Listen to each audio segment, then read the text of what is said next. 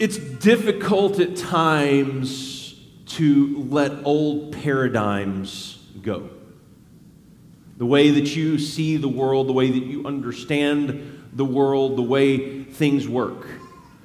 For centuries and centuries, it was very much understood that the world was flat. Until people started, in theory, to say, wait, I don't know necessarily that the world is flat.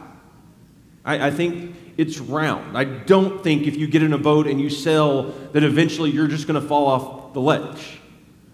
But to live out the truth of that paradigm, this new paradigm, someone actually had to trust that this hypothesis, this theory, was actually true. And they actually had to get into a boat and sail with the intent of we're going to go as far as we can, and we're either going to fall off this thing or we're going to end up somewhere else, hopefully back here. And it was so difficult to set that paradigm aside. I wonder for these Galatian Christians, and especially the Jewish Christians who had been on mission and sharing this news of Jesus, how difficult it was for them to drop some of these old paradigms. Because for them, the Torah, this Jewish law, was so ingrained in their life from a very, very early age. And now Paul is coming along and saying, hey, I know that you felt that baptism was important, that following Christ is important, but you can't just forget about the law. And Paul's message to them has been, no, wait. For those of you that have been baptized, who believe in Christ, who've been baptized into Him, have begun life in this new paradigm, in this new world. And it's this new world that just moments before didn't exist. And it didn't exist because it was separated from Christ. But now that you're in Christ, the world is different. And these paradigms that you're holding on to and finding hope and faith in don't carry the weight that you assume they do. And so we're going to kind of skip a big chunk of chapter 4, and I want to kind of give you a real quick Cliff Notes version of it. I would like to finish this series before Thanksgiving. That's my goal. So we're going to skip this little. But what Paul does here in this part of the letter is he transitions, and he starts really talking about the Galatian Christians and his care and concern for them. He says to them, I came here with this message for you, and I came here because at the time I was sick, and you welcomed me in, and you received me, and you received this message about Christ. But for some reason now, because you have heard this new message that's been muddled, that these agitators are saying, wait, you can't just drop circumcision. You can't just drop the law and be a first-class citizen in the kingdom. Right? That's why Paul was telling us last week, there are no second-class citizens in the kingdom. You are all one in Christ. You all are equal at the foot of the cross. Why now? If you accepted me and my message then, why are you now treating me as though I'm an enemy? Why are you not welcoming me? And to close out that little section, he says this in verse 19. My dear children, for whom I am again in the pains of childbirth. Right? That's how we know that Paul was not married. He didn't have a wife. He didn't have children. Because none of us can tell our wives, you don't understand my work and how difficult it is. It's almost like I was giving birth to children. Because you can't say that and still live. Right? There's nothing we can compare it to, guys. Okay? But he's in pains of childbirth, and here's the truth of it. Paul sees them as his children. And the pain of childbirth, it doesn't stop once the kids are born. It changes. The anguish changes. And it might not be this physical pain, but now there's the emotional and the mental and the spiritual anguish that goes with having children in this world. And that's what Paul is really referring to. I have this anguish because I'm watching you labor and fight and work to find favor in Christ. And you don't have to. You are free in Christ. You are welcomed in here. But he's in the pains of childbirth until Christ is formed in them. How I wish I could be with you now and change my tone because I am perplexed about you. And why couldn't you just go there if you've been there before? And I think the reason, right, we said earlier in this series, I think this has an earlier dating, and I think it lines up with the Jerusalem Council. And I kind of think this is about the time that Paul is going to Jerusalem over this same issue of circumcision and the law. And so he's writing this letter, but he's going to Jerusalem because this is a bigger issue than this message that's spreading throughout the kingdom, right? That he wishes, so tell me, go on. Tell me, you who want to be under the law, are you not aware of what the law says? So if you want to be under the law, if you want to believe that circumcision is necessary, if you want to believe that following the law is necessary, are you aware of what the law says? And what he's referring to is not just simply all 613 commandments that are listed in the Torah. What he's referring to is the weight that the law carries.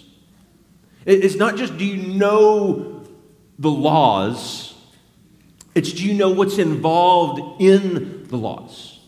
And so you go back to Exodus, and in Exodus, God is fixing to give the law to the people, and right before he meets with Moses on Mount Sinai, he says, now if you obey me fully and keep my covenant, then, right, if you do this, then, this is the law, then out of all the nations will you be my treasured possessions. Although the whole earth is mine, you will be for me a kingdom of priests and a holy nation. These are the words you are to speak to the Israelites. Right? This is what he says. I want you to go down the mountain and I want you to tell. If you do this, if you obey me fully, then out of all the nations, then you will be my treasured possession. So Moses runs down the mountain and he meets with the people. And he says, here's what God said. If we will obey him, if we will keep the terms of the covenant on our behalf, then we are going to be his special people. And the people respond. We will do everything the Lord has said. You remember Ezra and Nehemiah? We're going to do it this time. And this is kind of where the mentality, I think, starts. This is what you want. That's all you want us to do? We're in. We will do everything it says. And that's the covenant here of the law. Right? Here are the laws.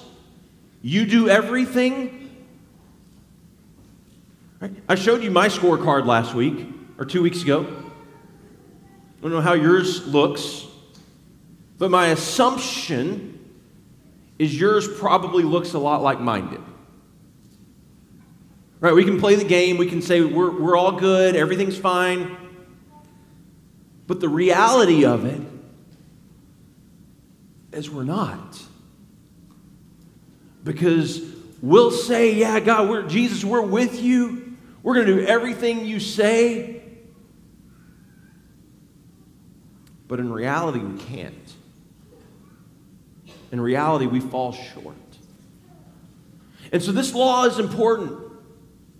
This law was given to Moses. But before this law was given, where God says, if you will do everything I've commanded, then you will be my people.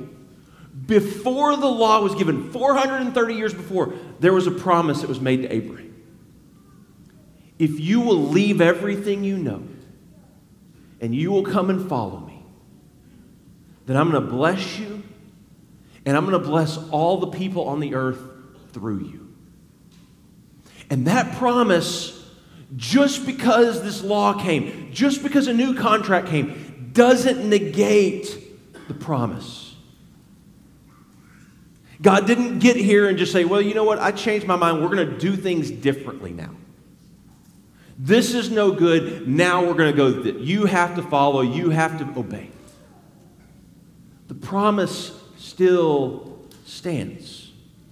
The promise still matters. The promise doesn't go away just because the law has come. Right? That's what Paul's been telling the Galatians throughout this letter. This promise is important. And it takes this weird turn, right? We've already taken one kind of weird turn.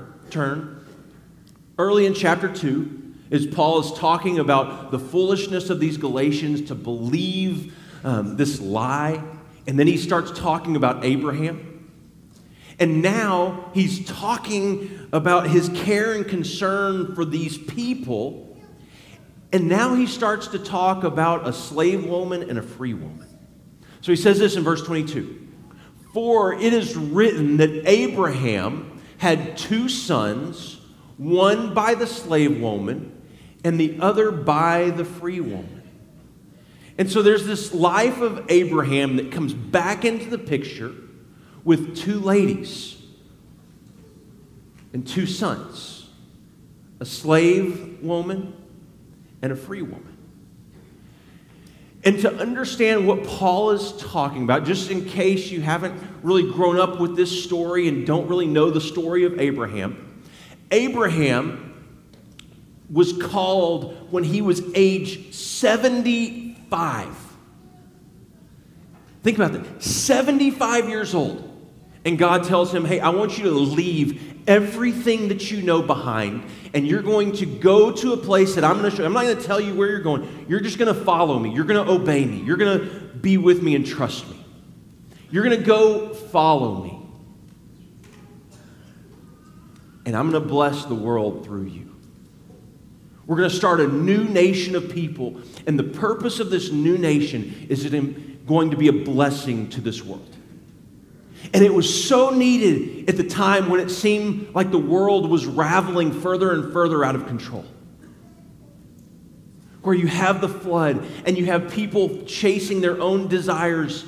You have so much violence. You have so much wickedness. Then there's the Tower of Babel. And it seems like everything is falling apart. And God's plan is unraveling. And God says in the midst of this, we're going to start a new movement of people. We're going to start a new people, and they're going to go bless this world.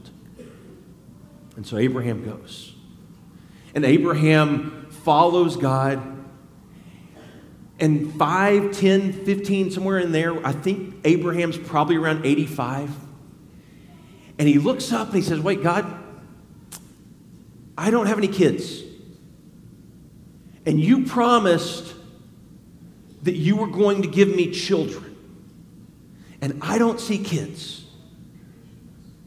He calls him out of his tent. He says, I want you to look up at the stars in the sky. Your offspring is going to be as numerous as the stars in the sky. And he makes a covenant with Abraham. But remember, this is a one-sided covenant where God promises he's going to bless him. I'm going to bless you, and I'm going to give you children, and I'm going to use you to make a difference in this world that's falling apart. And it says Abraham believed God, and it was credited to him as righteousness. But there was a problem, because Abraham's wife was unable to have children. And when you're 85 years old, my assumption is you're not looking at starting a family. You're not thinking about Man, what's our first child's name going to be? And not only has God promised a man who's 85, he's going to have another child. His wife is incapable of having children. And a year later, a son is born. And you think, that's amazing. But after God makes this promise, Sarah says, you know, I'm barren. Which in that culture was basically saying, I'm worthless. I don't have anything to give. And God has this plan for His kingdom and His world, and I can't do it. So here's what we're going to do. You're going to go sleep with Hagar, our servant. And you're going to have a child through Hagar. And Abraham is 86 years old when Hagar gives birth to Ishmael. And it causes so much friction. As you can imagine, it causes so much friction because Sarah is furious about the situation. She's mad at Abraham. She's mad at Hagar. She's mad at Ishmael. I'm guessing she's mad at herself. And she treats Hagar terribly. And Hagar runs off. She flees. And an angel comes to Hagar and says, no, you're going to go back. And you're going to live with Sarah and Abraham. And you're going to name this child Ishmael. And Ishmael means in Hebrew, God hears. Because I've heard your cry. I've heard your pain. But you're going to go back, and I'm going to be with you. So Ishmael is born. And at age 99, God once again says to Abraham, you're going to have a kid.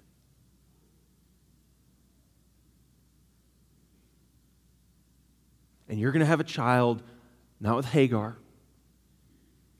not with another woman, but with Sarah, who's barren, who's incapable of having children, who in that culture is worthless because she had nothing left to give.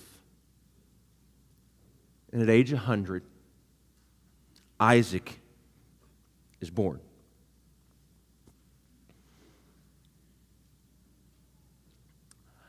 Now, I don't know about you, but when we talk about being patient and waiting on God, I get a little impatient after a couple of days. I get really impatient after a month. But I can't imagine feeling like 25 years has passed before God finally came through on His promise. I can't imagine waiting 25 years and still trusting and having the faith that God is going to come through. See, Sarah, in her mind, tells Abraham, I want you to go and have a child with Hagar, because in her mind, she had nothing to give. She was worthless to God's plan. See, the story of Abraham and Sarah and Hagar is ultimately the story about trust. It's a story about trust or a lack of trust in God's plan, purpose, and timing. And I think for us, we trust or we fail to trust when we change job descriptions with God. Because I think his job description says you're going to plan and orchestrate every person, every step throughout the history of creation. You're going to walk this road in faith. That's your job. To have faith and to trust. It's his. But Abraham and Sarah get to this point after the promise is made where we don't see it.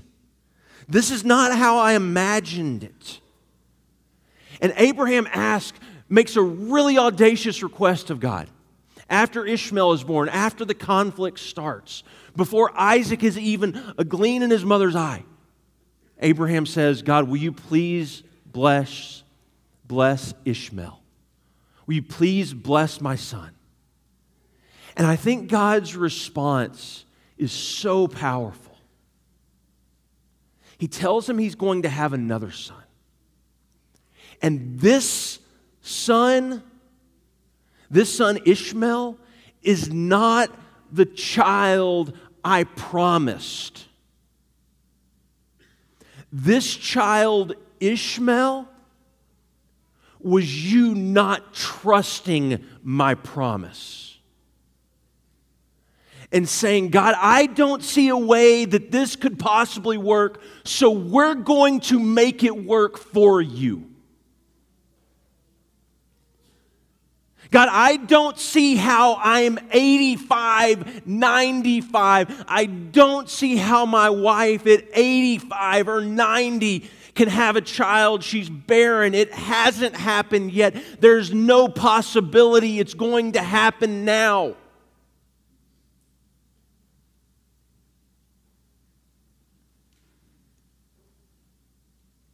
Ishmael was made from your strength, not from mine. Ishmael was not my plan. Ishmael was your plan. And if only you would have the faith to trust me, then I would take care of it. The problem is we see impossibility where God sees endless possibility. And it scares us away from choosing faith. Right? We see impossibility. There's no way I'm 85. My wife is barren. There's no way. And where we see this impossibility, God says there's nothing that's too big. There's nothing I cannot do. And you with Sarah are going to have a child. All right, it's my job to orchestrate and arrange human history and to work all things for good. It's yours to have faith and follow. It's yours to trust me. So verse 23 says this. His son by the slave woman was born according to the flesh, but his son by the free woman was born as a result of a divine promise, right? Law, promise. These things are being taken figuratively. Make sure we remember that, right? The women represent two covenants. One covenant from Mount Sinai, which was the law, and bears children who are to be slaves. This is Hagar. Now, Hagar stands for Mount Sinai in Arabia and corresponds to the present city of Jerusalem because she is in slavery with her children, but the Jerusalem that is above is free, and she is our mother. So, I think it's one of those things that as you're reading along, it's like, wait, what? What was that? So, Sarah and Hagar, the slave in this example, right? This is an allegory. This is figurative, as Paul says. The slave is Hagar. The free is Sarah. Now, so Hagar. Hagar gave birth to a son out of sarx. That's the Hebrew or the Greek word for flesh. Was born out of the flesh. Was born because of your reliance on yourself.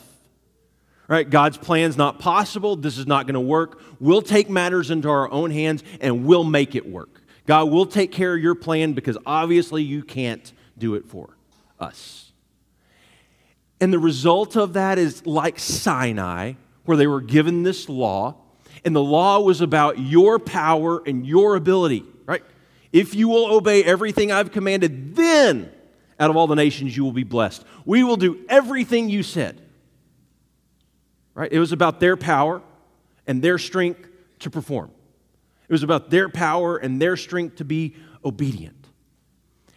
And what does that do? It created slaves. Slaves who were bound by the law. But it wasn't that the law in Sinai made them slaves. Right? That's been the point the last 2-3 weeks. The law simply revealed that they were slaves.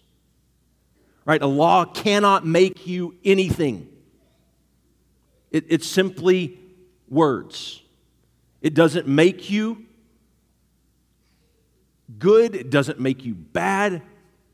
It just simply reveals whether or not you are obedient to the law. Right? Just point out again, we still have a lot of sidesteppers in here. Zero. I'm sorry. I don't know who. I do have one donut this morning. I was hoping for fresh, but we evidently still have a lot of sidesteppers, a lot of transgressors. It just reveals that they're slaves. So this was Hagar.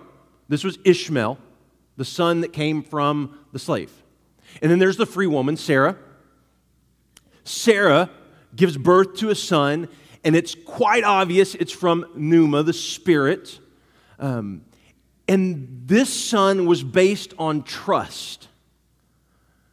Right? At age 95, age 100, you're sitting here like there's no way God can do this, but we're still going to believe this child, Isaac, comes out of trust. And this child is representative of the promise. Right? Because the promise wasn't based on you and your ability to get it done. It was based on God and God's strength to make sure it got done. And it was about New Zion, the promise that God was going to bless the world through us.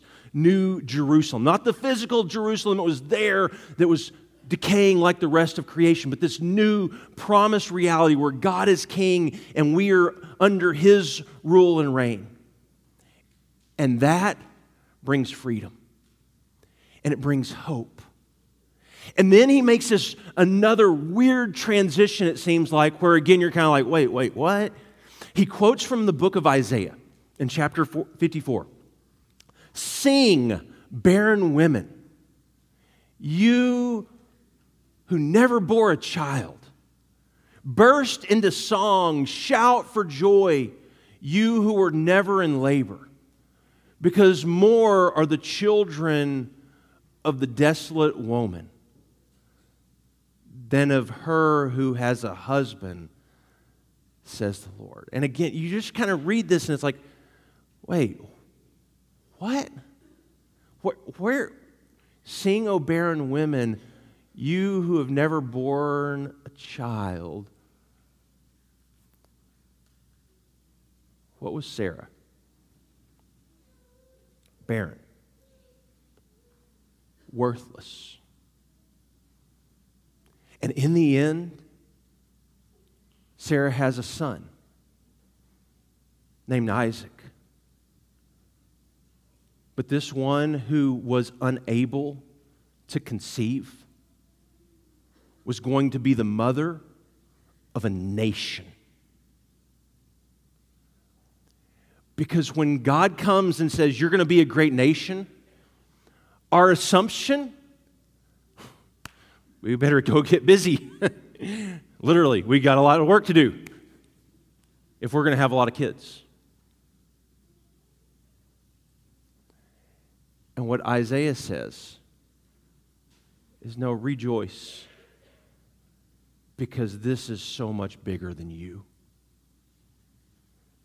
In fact, this is not about you. You're just a vessel. You're just a tool. This morning when David Litton came in to pray for me, he asked how he could pray, and I just said, man, I want to do such a good job. This is kind of complex. I really want to explain it well. Sorry if it takes a little longer this morning. This is kind of tough.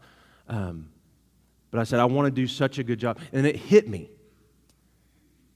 Oh, wait. For some reason, it's back to me again and what I can do. It's about my ability. And here's the thing. I'm not a great talker. I'm not a great teacher. It's just simply, God, will you please do something powerful through this? Because I think we can all relate to it. Right? Because Sarah gets to this point where she's like, I don't see any possible way that this could work. I don't have anything in here that I can give to God's plan. There's nothing within me that can contribute. And God says, just wait. Wait, I want you to see what I can do when you don't have anything to give. You think you're useless? You think you don't have a part in the kingdom? You think you're too old? You think you have nothing to give? Just wait. That's what I'm looking for. That's what I want from you. He wants us to get to that point where we have nothing to give to the kingdom. Because our mindset always goes back to God wants from me. He wants my money. He wants my talents. He wants my leadership. He wants my wisdom. He wants my intellect. He wants my gifts to build His kingdom. And the longer I do this, I feel more and more it's God wants me empty-handed. He wants me simply, God, I don't have anything to give. This is just about you. And if you're going to do anything, it's because of your strength and your power. And it's when I try to step in the way and make it work the way I think it should, things seem to fall apart. So he says this in verse 28. Now you, brothers and sisters, like Isaac, are children of the promise. At that time, the son born according to the flesh persecuted the son born by the power of the Spirit. And it is the same now going on. But what does Scripture say? Get rid of the slave woman and her son, for the slave woman's son will never share in the inheritance with the free woman's son. Therefore, brothers and sisters, we are not children of the slave woman, but we're children of the free woman. Right? God says, I'm not going to bless your plan, Ishmael. I'm going to bless my plan, Isaac. And you and I, we are children of the free woman. We are children of the promise. We are children born out of God's power. Because in Christ, this is Paul's main idea, in Christ, you were born new and free and redeemed, not because of what you have done, but because of the power of God at work in this world. He has brought you life. He has brought you freedom. He has given you grace. You are children of the promise. And for Paul, you are not here because I was good and taught you. You are not good because these other people have come in and taught you. You are not our children. You are God's.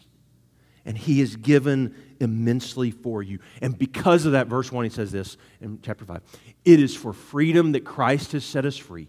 Stand firm then, and do not let yourselves be burdened again by a yoke of slavery.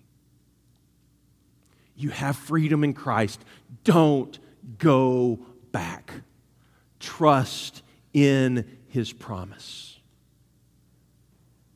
So, what if what God wants from you in your life today is not the intellect and the strength and the money and all of that you think you have to contribute? What if what He wants is you empty-handed? God, I have nothing left to give. I have nothing to contribute. I'm here because of you. Father, we thank you so much for the grace that you give.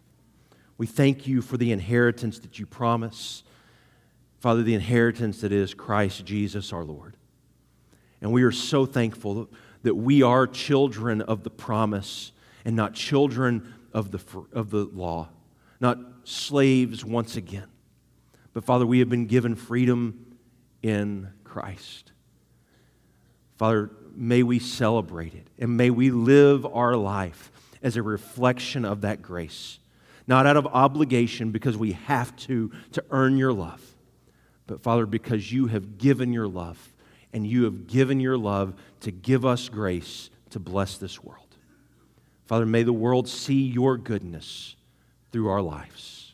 We pray in Jesus' name, amen.